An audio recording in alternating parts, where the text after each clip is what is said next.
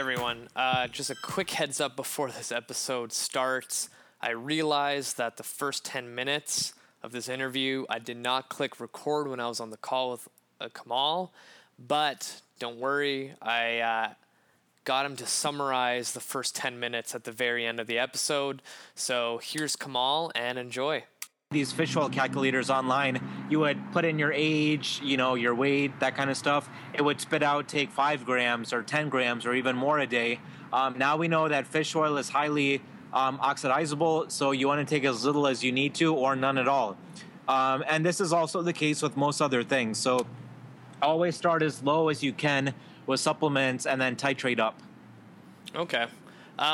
So if someone wanted to, say they had gut issues, should they first go to their doctor and get, their opinion, or should they kind of play detective and say, maybe I should go get some probiotics, see how I feel, and kind of go from there?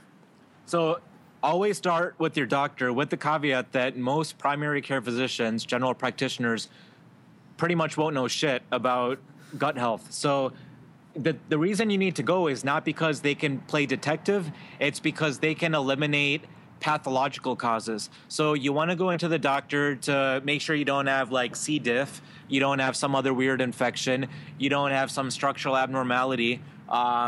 Basically, you don't have something really wrong with you.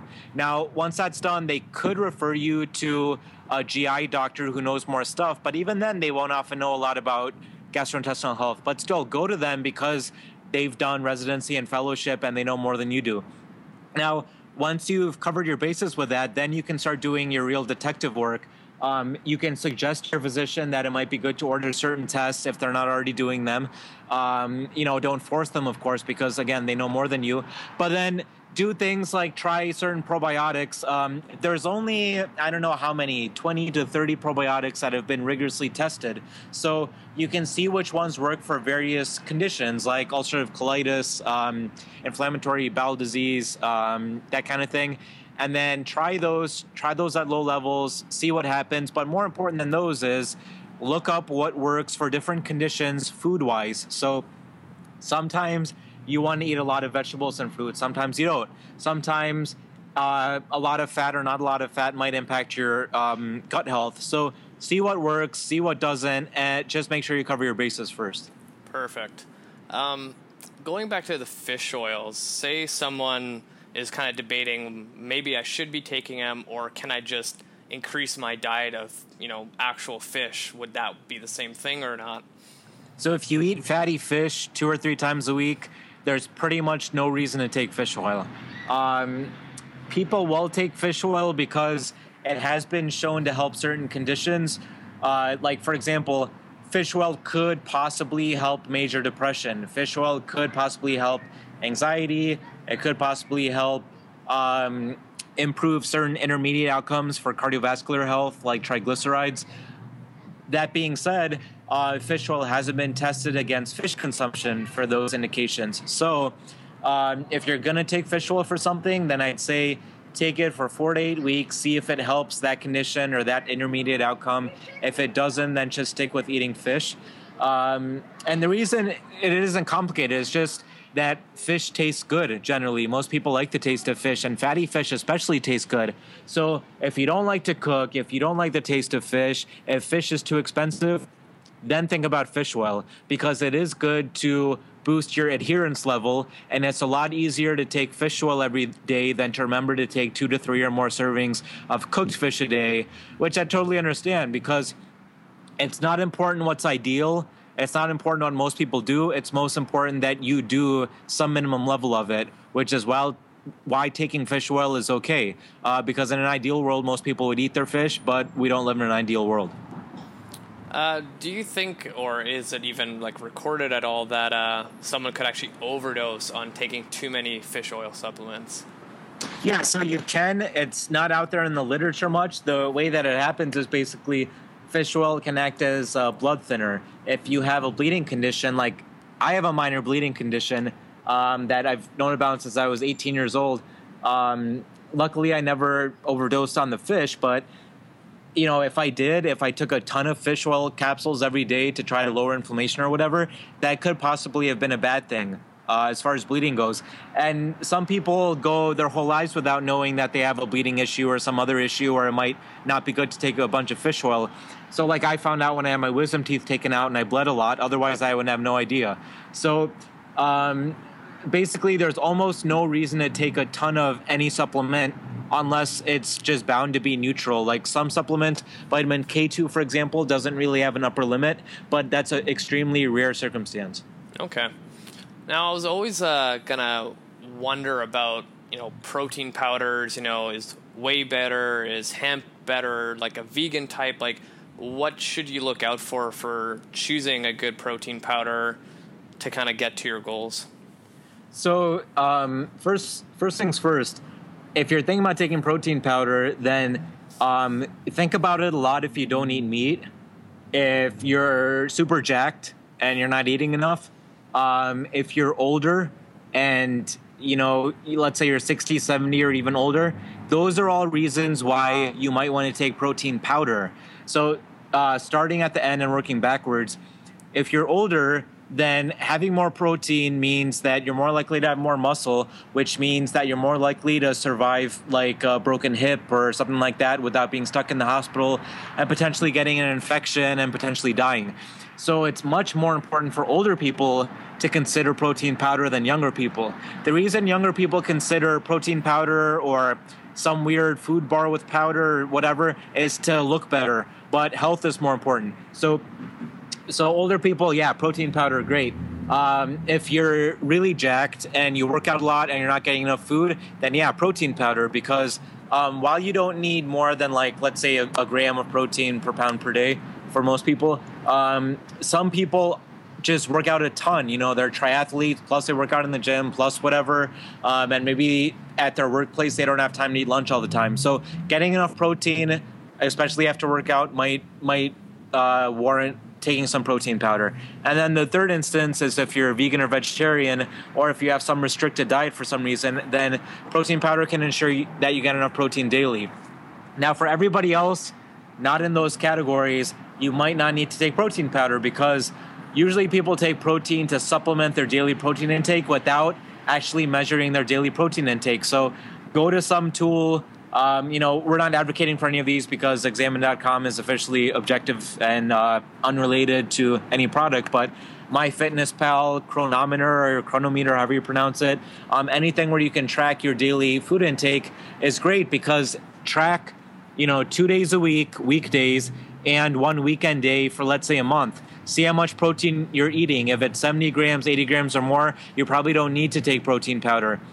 But if you're below that, or you just have some convenience issues, like I said, if you work out in the morning and you can't eat some real meal after your workout, then consider protein powder. And then, just look for a protein powder that isn't super cheap, that has fairly high quality ingredients without additives, and that you like the taste of. Now, is there a better protein powder out there? Like if you had to compare it between whey, casein, or hemp, or whatever protein they make out of, is there benefits to one or the other, or do they all kind of have their own purpose? So whey and casein are sort of kings as far as the amount of research goes, because everybody, including the dairy industry, researches them. So there's a lot of evidence for benefits. Soy and various other complete vegetarian powders, for example, pea protein mixes that have pea and other vegetarian or vegan proteins work fairly well, and not a huge amount differently than various dairy-based protein.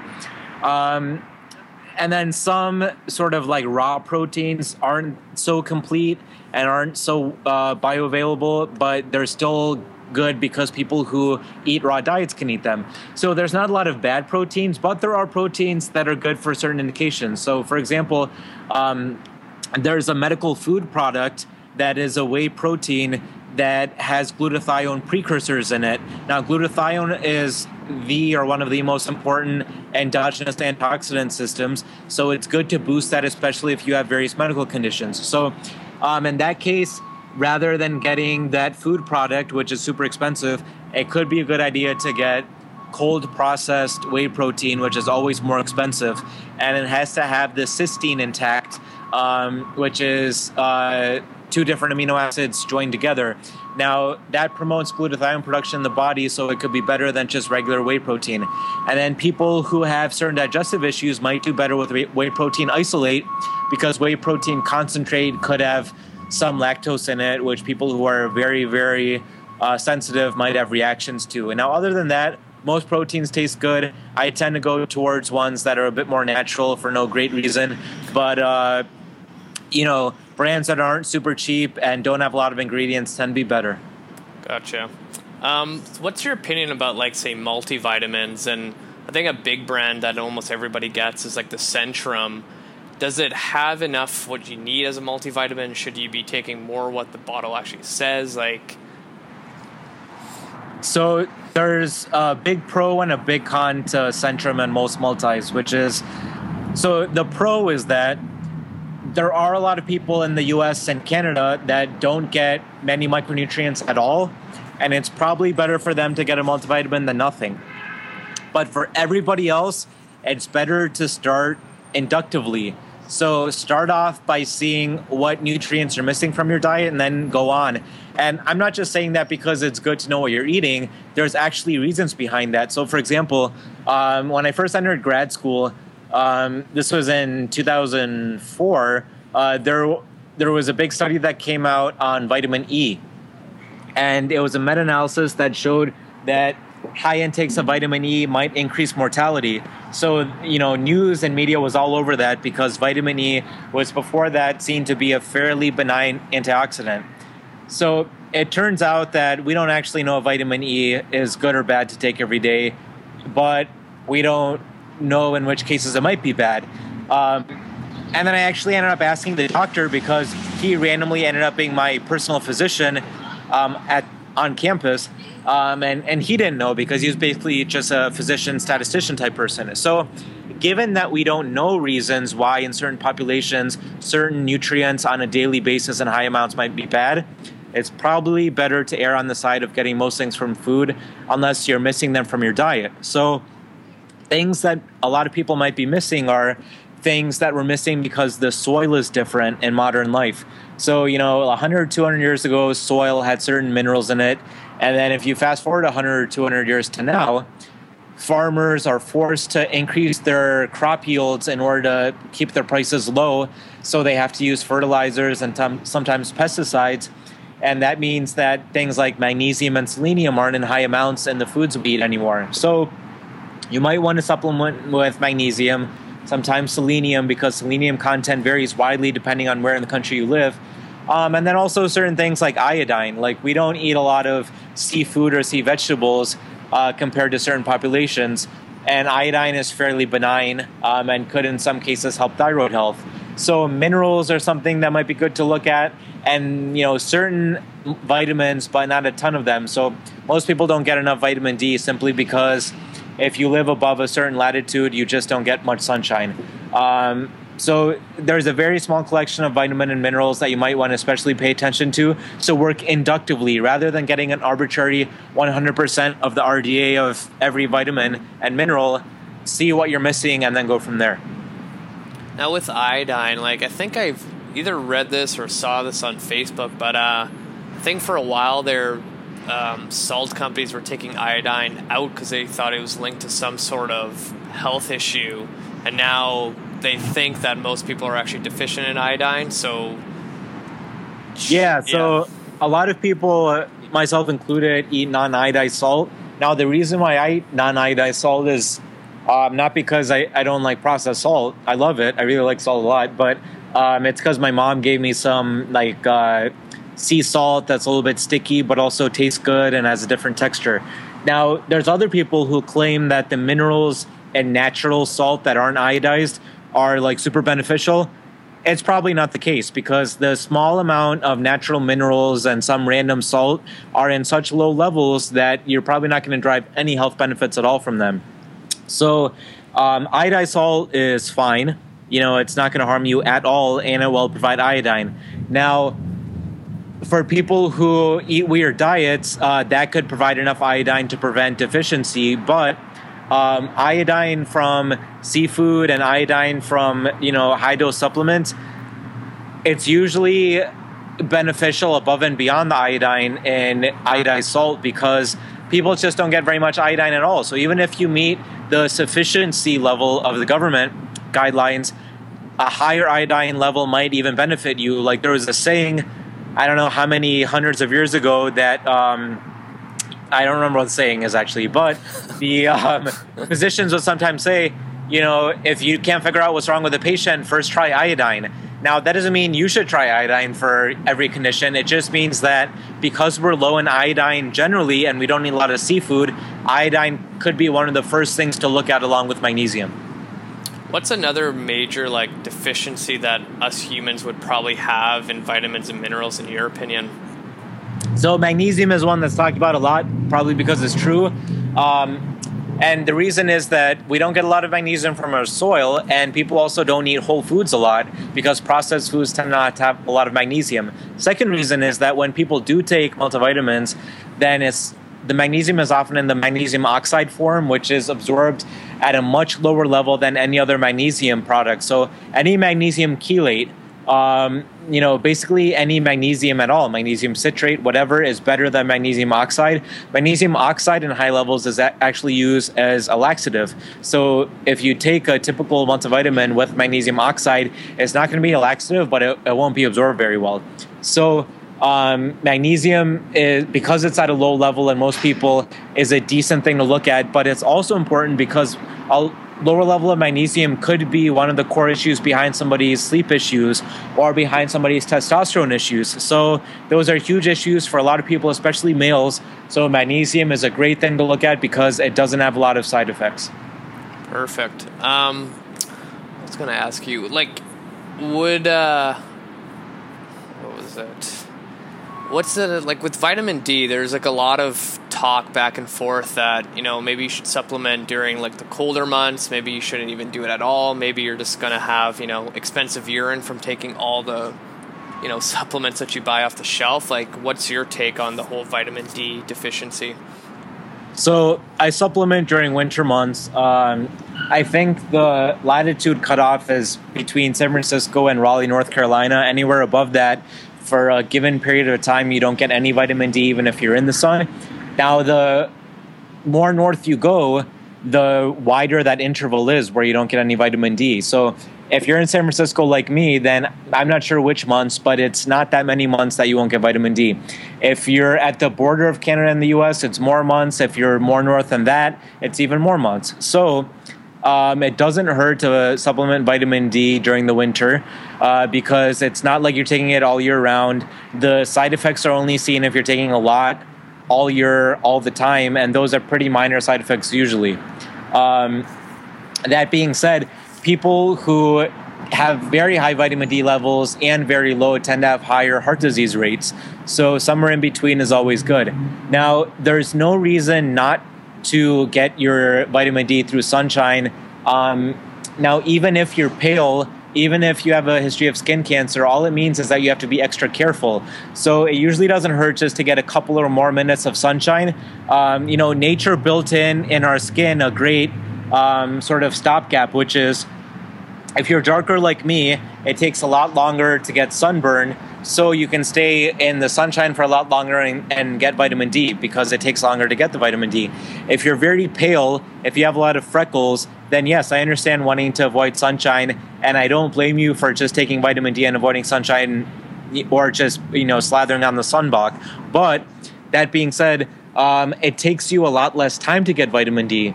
So being in the sunlight just for a few minutes or less to get some vitamin D and then putting on the sunscreen, I think is a fairly good middle of the road solution. And for everybody else who tans okay and who watches out for, skin cancer, getting their screenings, I think getting a low and then increasingly high amount of sunshine is a good idea. So like people who live in Hawaii, people who live in the south of France, whatever, they don't typically, I think, have higher skin cancer rates.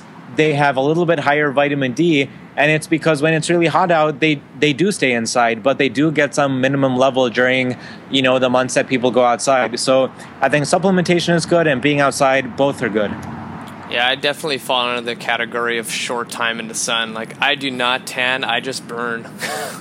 Yeah, I mean, I feel for people like you because the sun is great and having to worry about it sucks, but there's benefits of being outside other than vitamin D, which is good because if you put on the sunblock, you don't get vitamin D, but you do get some blue light into your eyes, which increases alertness. So it's a good idea during the workday to go outside and get a few or more minutes of sunshine because it helps you be more alert and be better cognitively during the day.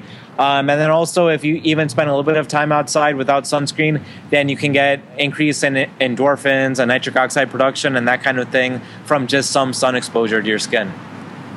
Now, what's your take on like B vitamins for more energy, or just supplements in general giving you more energy? It's pretty much bullshit with a caveat, which is, if you get a B12 injection, it's not going to help you get more energy other than a placebo effect, unless you're vegan.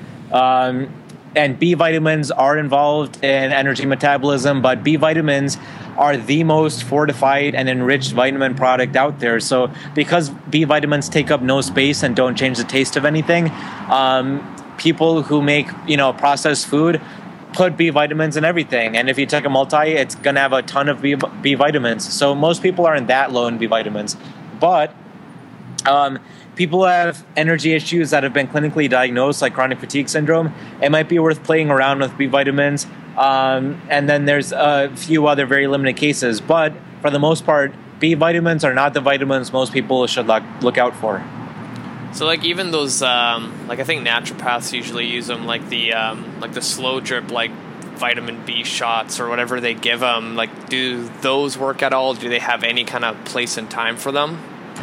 I don't think so, because if you're gonna get an injection or infusion, get something you can't easily get through your diet. So you can so easily get pretty much every B vitamin through your diet that there's no reason to get an injection or infusion unless you have really interesting gut issues and can't absorb anything. If you are to get something, I don't know, vitamin C maybe, because it's hard to get that much vitamin C through diet because your body absorbs less and less as you get higher and higher amounts. But even then, paying a large amount for vitamin C infusion is usually not a good use of somebody's money.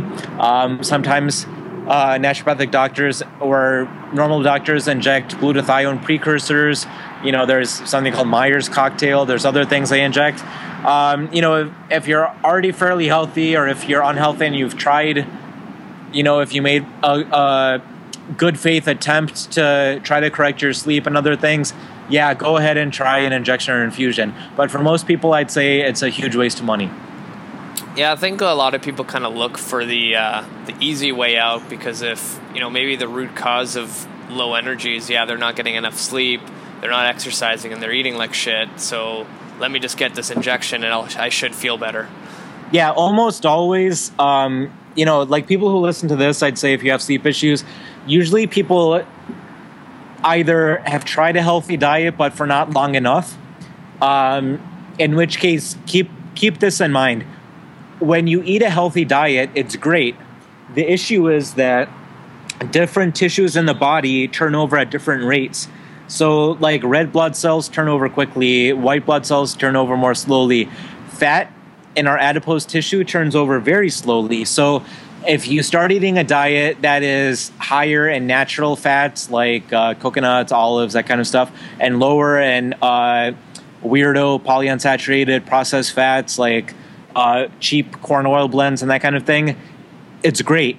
But you have to do it for a really long time because the fatty acids in adipose tissue take months and years to turn over. So you're not going to see an immediate effect of changing your fat intake. And that might be, what's correlated with your inflammation, because your body uses fatty acids that are liberated from cell walls to impact different inflammatory pathways. So you're going to have to eat healthy for a really long time. So on the one hand, it's like, oh, that sucks. I'm going to have to eat healthy for a long time to see any change. And how can I keep this motivation up?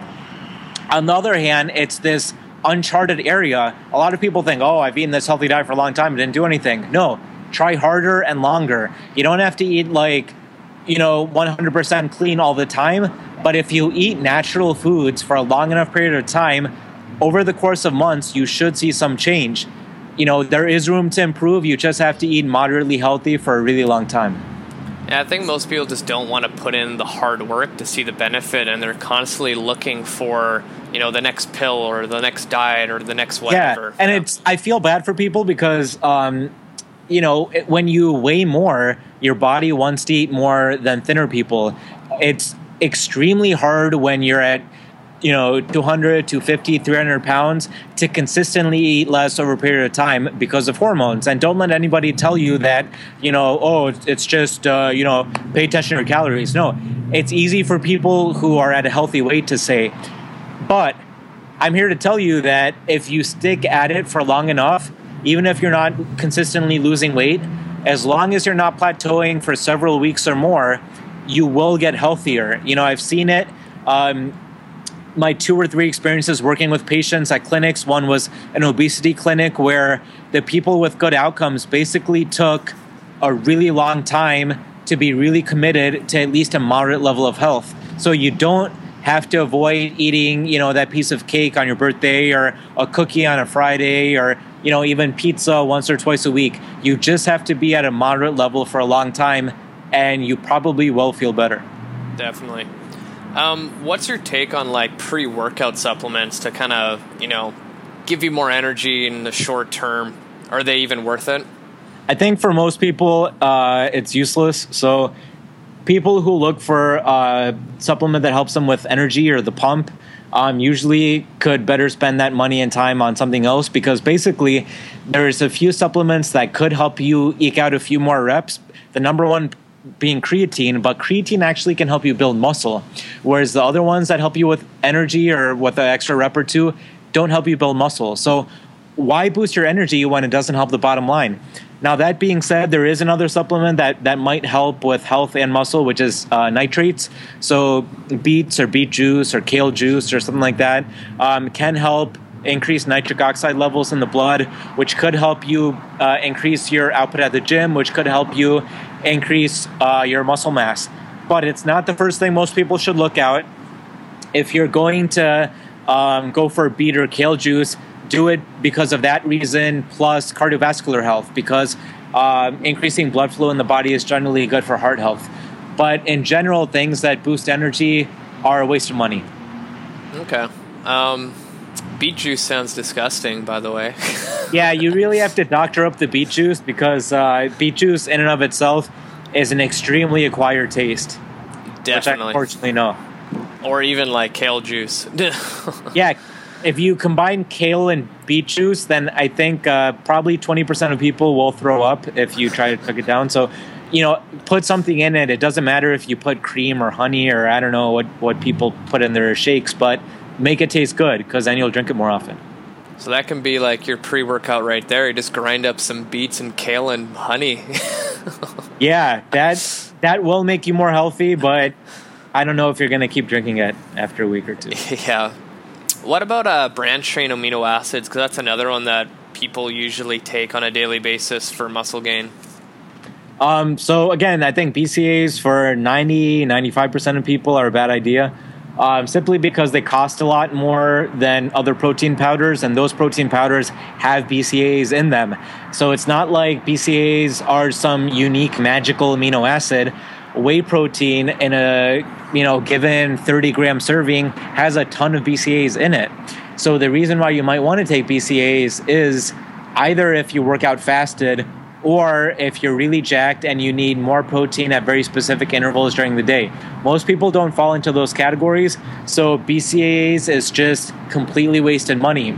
If you need more BCAAs, it means that you're vegan, basically. If you're vegan, you probably don't get enough BCAAs.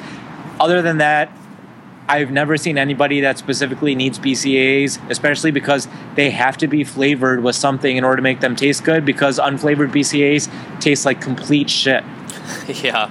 Actually, I take the pill form of branched-chain amino acids. Is that any better, or is that just tear down the quality of the amino acids? I'd say that it's actually worse, not because quality-wise, but just because pills are more expensive than powders for BCAAs. Plus, if you're already swallowing, let's say that somebody's capacity is, I can swallow 5 or 10 pills a day and not get annoyed or accidentally choke. spend your swallowing quota on other pills, because swallowing 4 to 6 to 8 BCAA pills, because it takes a lot of pills to get enough BCAAs. Experiment with other stuff that might be more useful that is not in powdered form. There's almost no reason to take powder or pill BCAAs. Gotcha.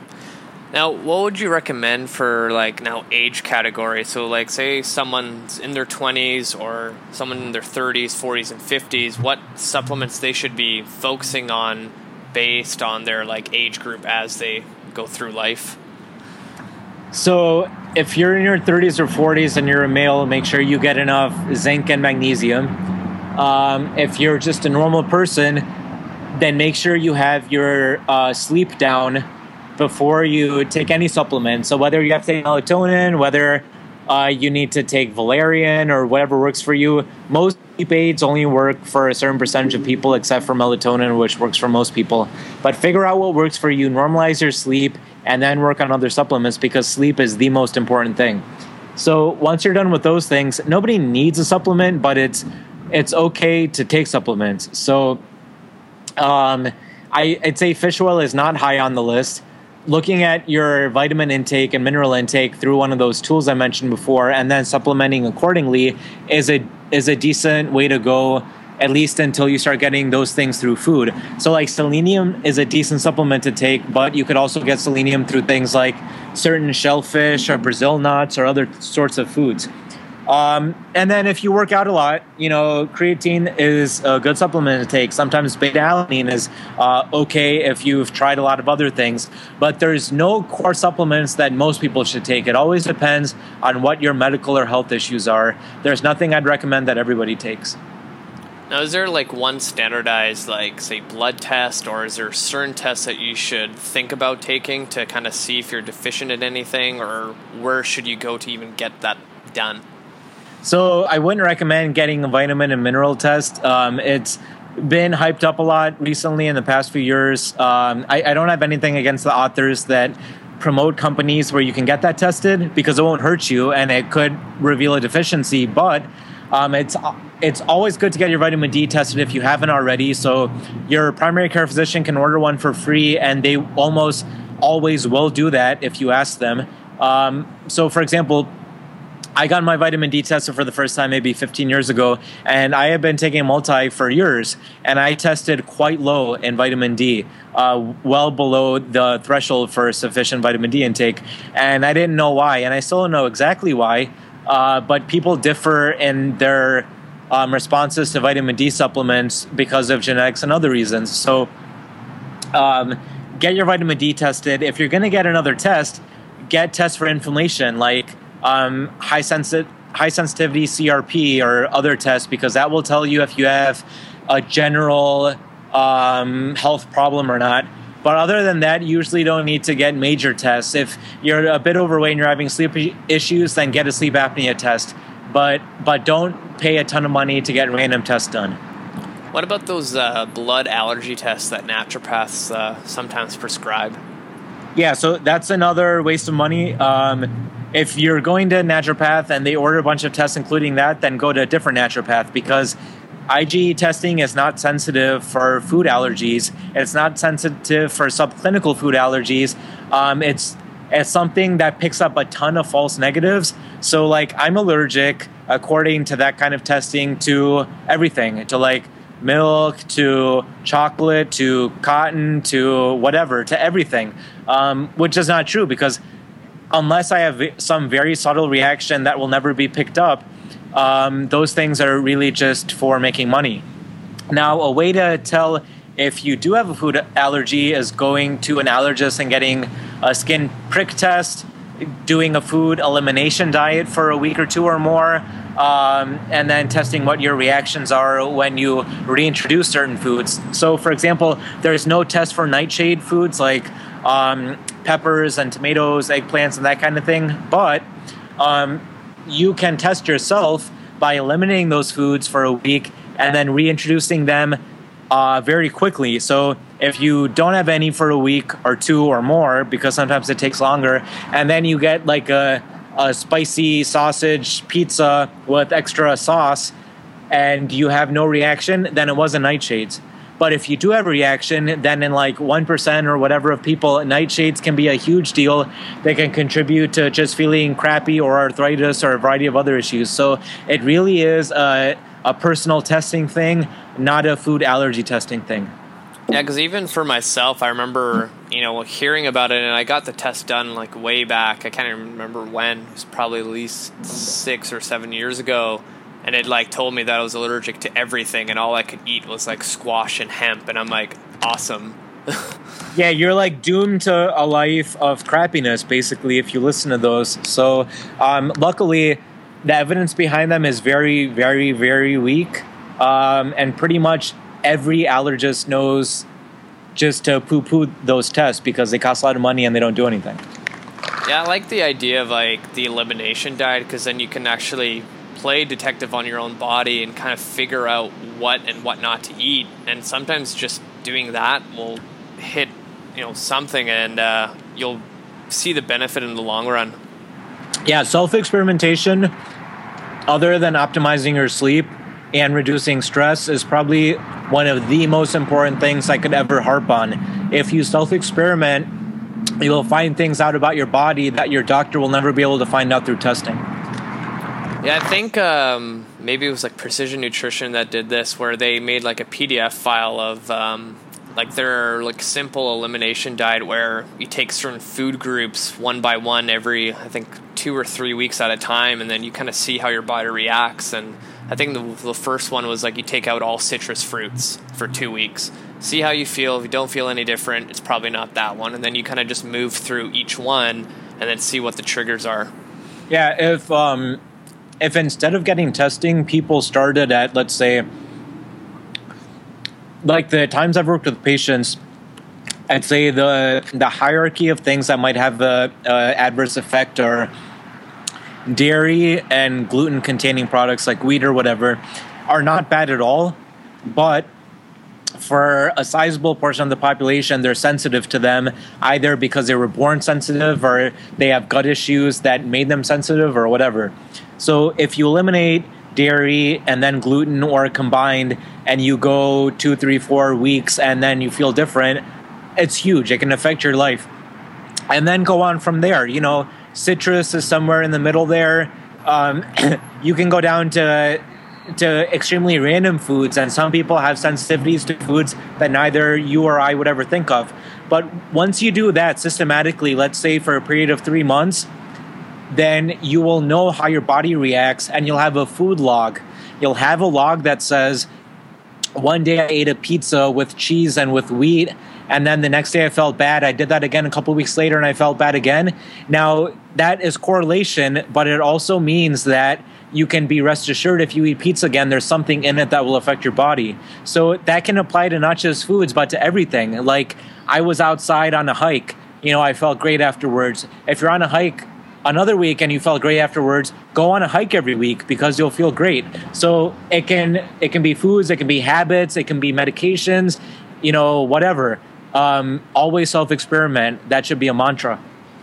Yeah, like for myself personally, like I find that, if I eat like a sandwich and it's not whole grain, but kind of like the white bread, my stomach gets so bloated and I feel so lazy and tired after it. I'm like, probably not the best choice for me. Yeah, and it's something that can have effects that you don't know. So, for example, people don't know all the acute effects of fried foods. People know that fried foods can have certain toxins in them because of the high temperature frying process. And researchers know that fried foods can be bad for long-term health because of cardiovascular health. But I had a friend who many, many years ago told me when he eats fried foods, he feels that his throat is congested and some other symptoms. And I basically just told him, there's no reason why that would happen. It must be placebo effect. Now, fast forward 10 or 15 years, and I wish I could go back and tell myself not to be so dismissive, because just because there's a lack of studies about something doesn't mean it's not true. And I can see why it's possible that certain things in fried foods might cause different people to feel differently, because we don't all have the same physiology going from our mouth out down to our intestines. So there's no being said why one person might feel fine eating, fried chicken wings, and one person might feel really crappy. We just don't know, and we might not know for years. Definitely. So I just realized that the first 10 minutes or so didn't record, but I think we just talked about sleep and how to, what supplements could help that. If you don't mind just saying that one more time, that would be awesome. Okay.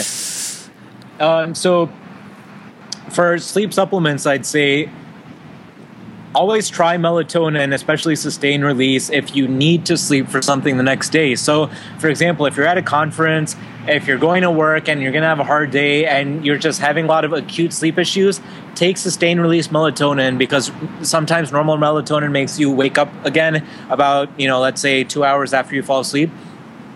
Take it, but only take it knowing that it's a Band-Aid solution. Some people take melatonin for, weeks, months, or years. It's not good. It means there's an underlying issue and you're getting around it using something that it's probably not bad for you in the long run, but could be. It is a hormone.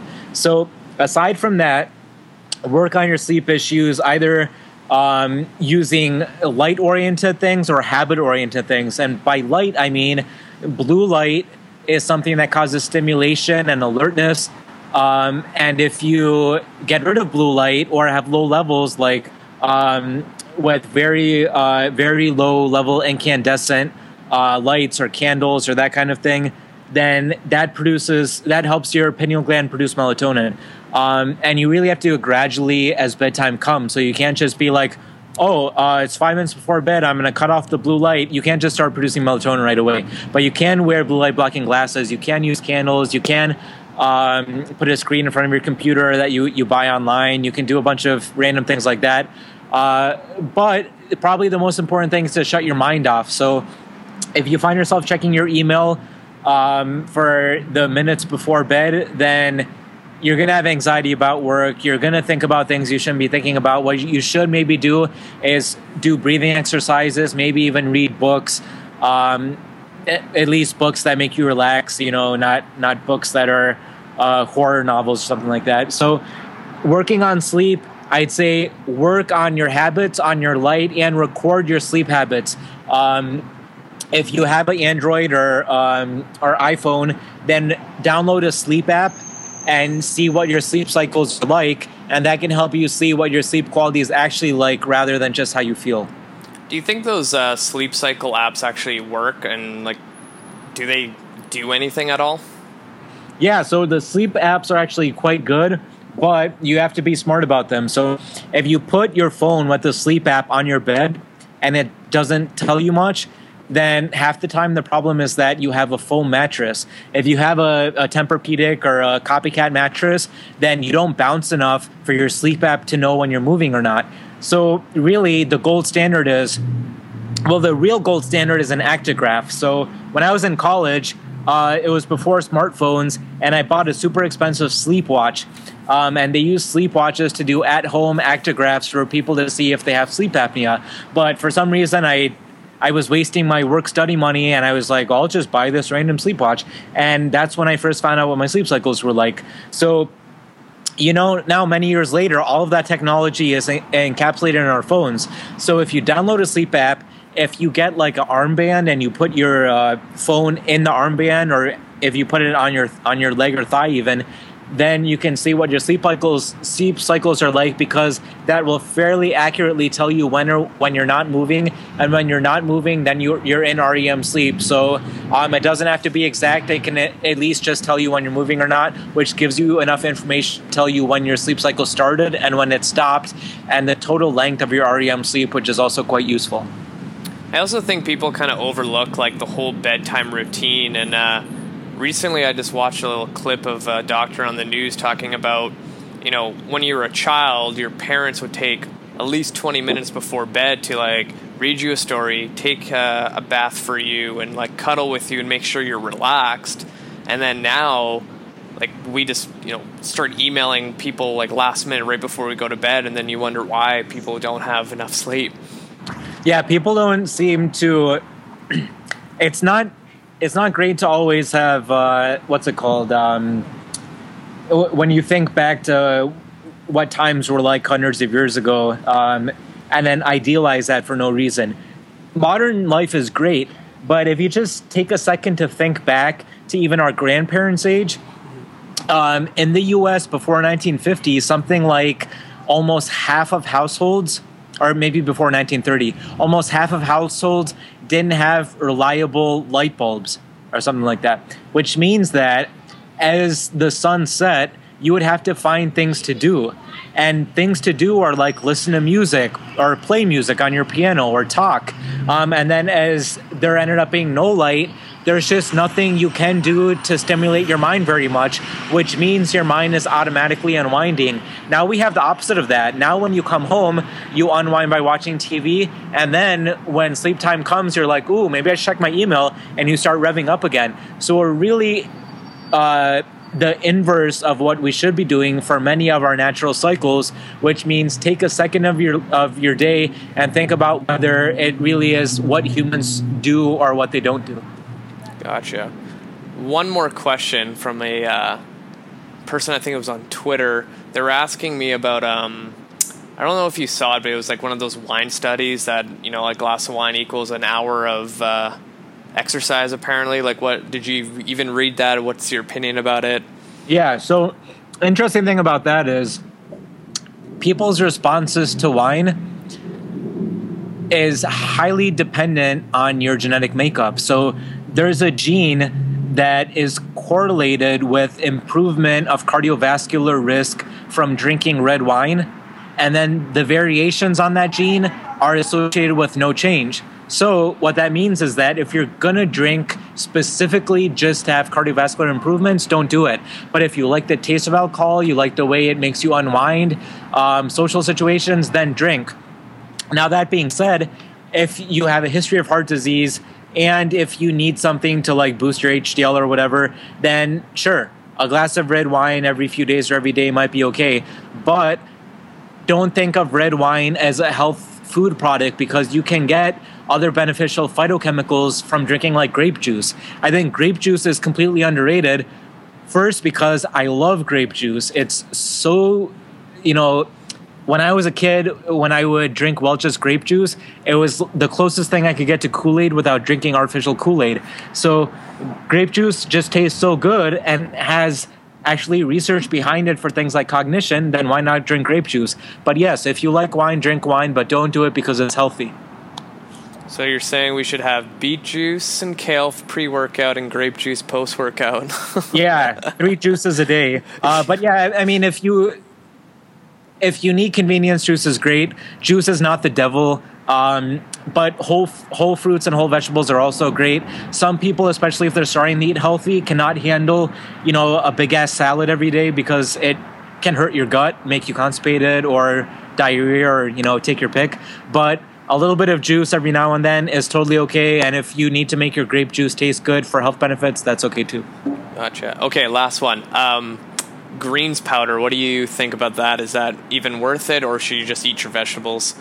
So kind of like some of those other things, I think if you're transitioning for the first time to a healthy diet, go ahead with the greens powder or green juice, especially if it's on sale. That being said, there's nothing magical about those greens. What they do is dehydrate things. It's kind of like freeze drying and then taking away all the water. But part of the reason why fruits and vegetables are good is because they make you feel full. If the stomach senses, or if the intestines sense that there's stuff in it, like soluble fiber making gels, it releases hormones that make you feel good and could be good for long-term health. You don't get that from greens powder. So greens powder is not bad at all, but it's basically old, dehydrated vegetables and fruits. So, not bad at all, not necessarily great for anything. That being said, there have been studies on freeze-dried mango helping blood sugar. So freeze-dried is actually something that I like a lot as a snack, like freeze-dried mangoes from Trader Joe's, which unfortunately I think you guys don't have in Canada, No. is actually something that could be healthy. But the greens powder, I think, is just overpriced. Perfect. I want to thank you so much for coming on and sharing your wisdom. It is my pleasure. If you can just tell everybody where they can find you online, if you have any speaking engagements, any book or anything that's happening in your life, let us know. Yeah, so find me at examine.com if you want to contact me. There's a contact link there. I respond to every message and I read everything. If you're interested in research, check out our research guide, examine.com, Research Digest. We basically only make money. Everything on the website is free, so we only make money selling additional research, more in-depth stuff. We don't make a ton of money, so buy our products if you like our free stuff. And listen to more podcasts. I like being on podcasts because I like listening to podcasts. People who are good at podcasting, like yourself, really interview people that can help you directly with your health. Just listening to a podcast in your car ride. So support us, support podcasts, and do self-experimentation. Those are my 3 recommendations. Hey guys, hopefully you enjoyed my interview with Kamal Patel from examine.com. Again, if you have any questions, feel free to email me at Rafal, R-A-F-A-L, at empowerhp.ca. Again, like I said before many times, please rate, review, and subscribe to my podcast. Tell all your friends and family, and that's it until next week.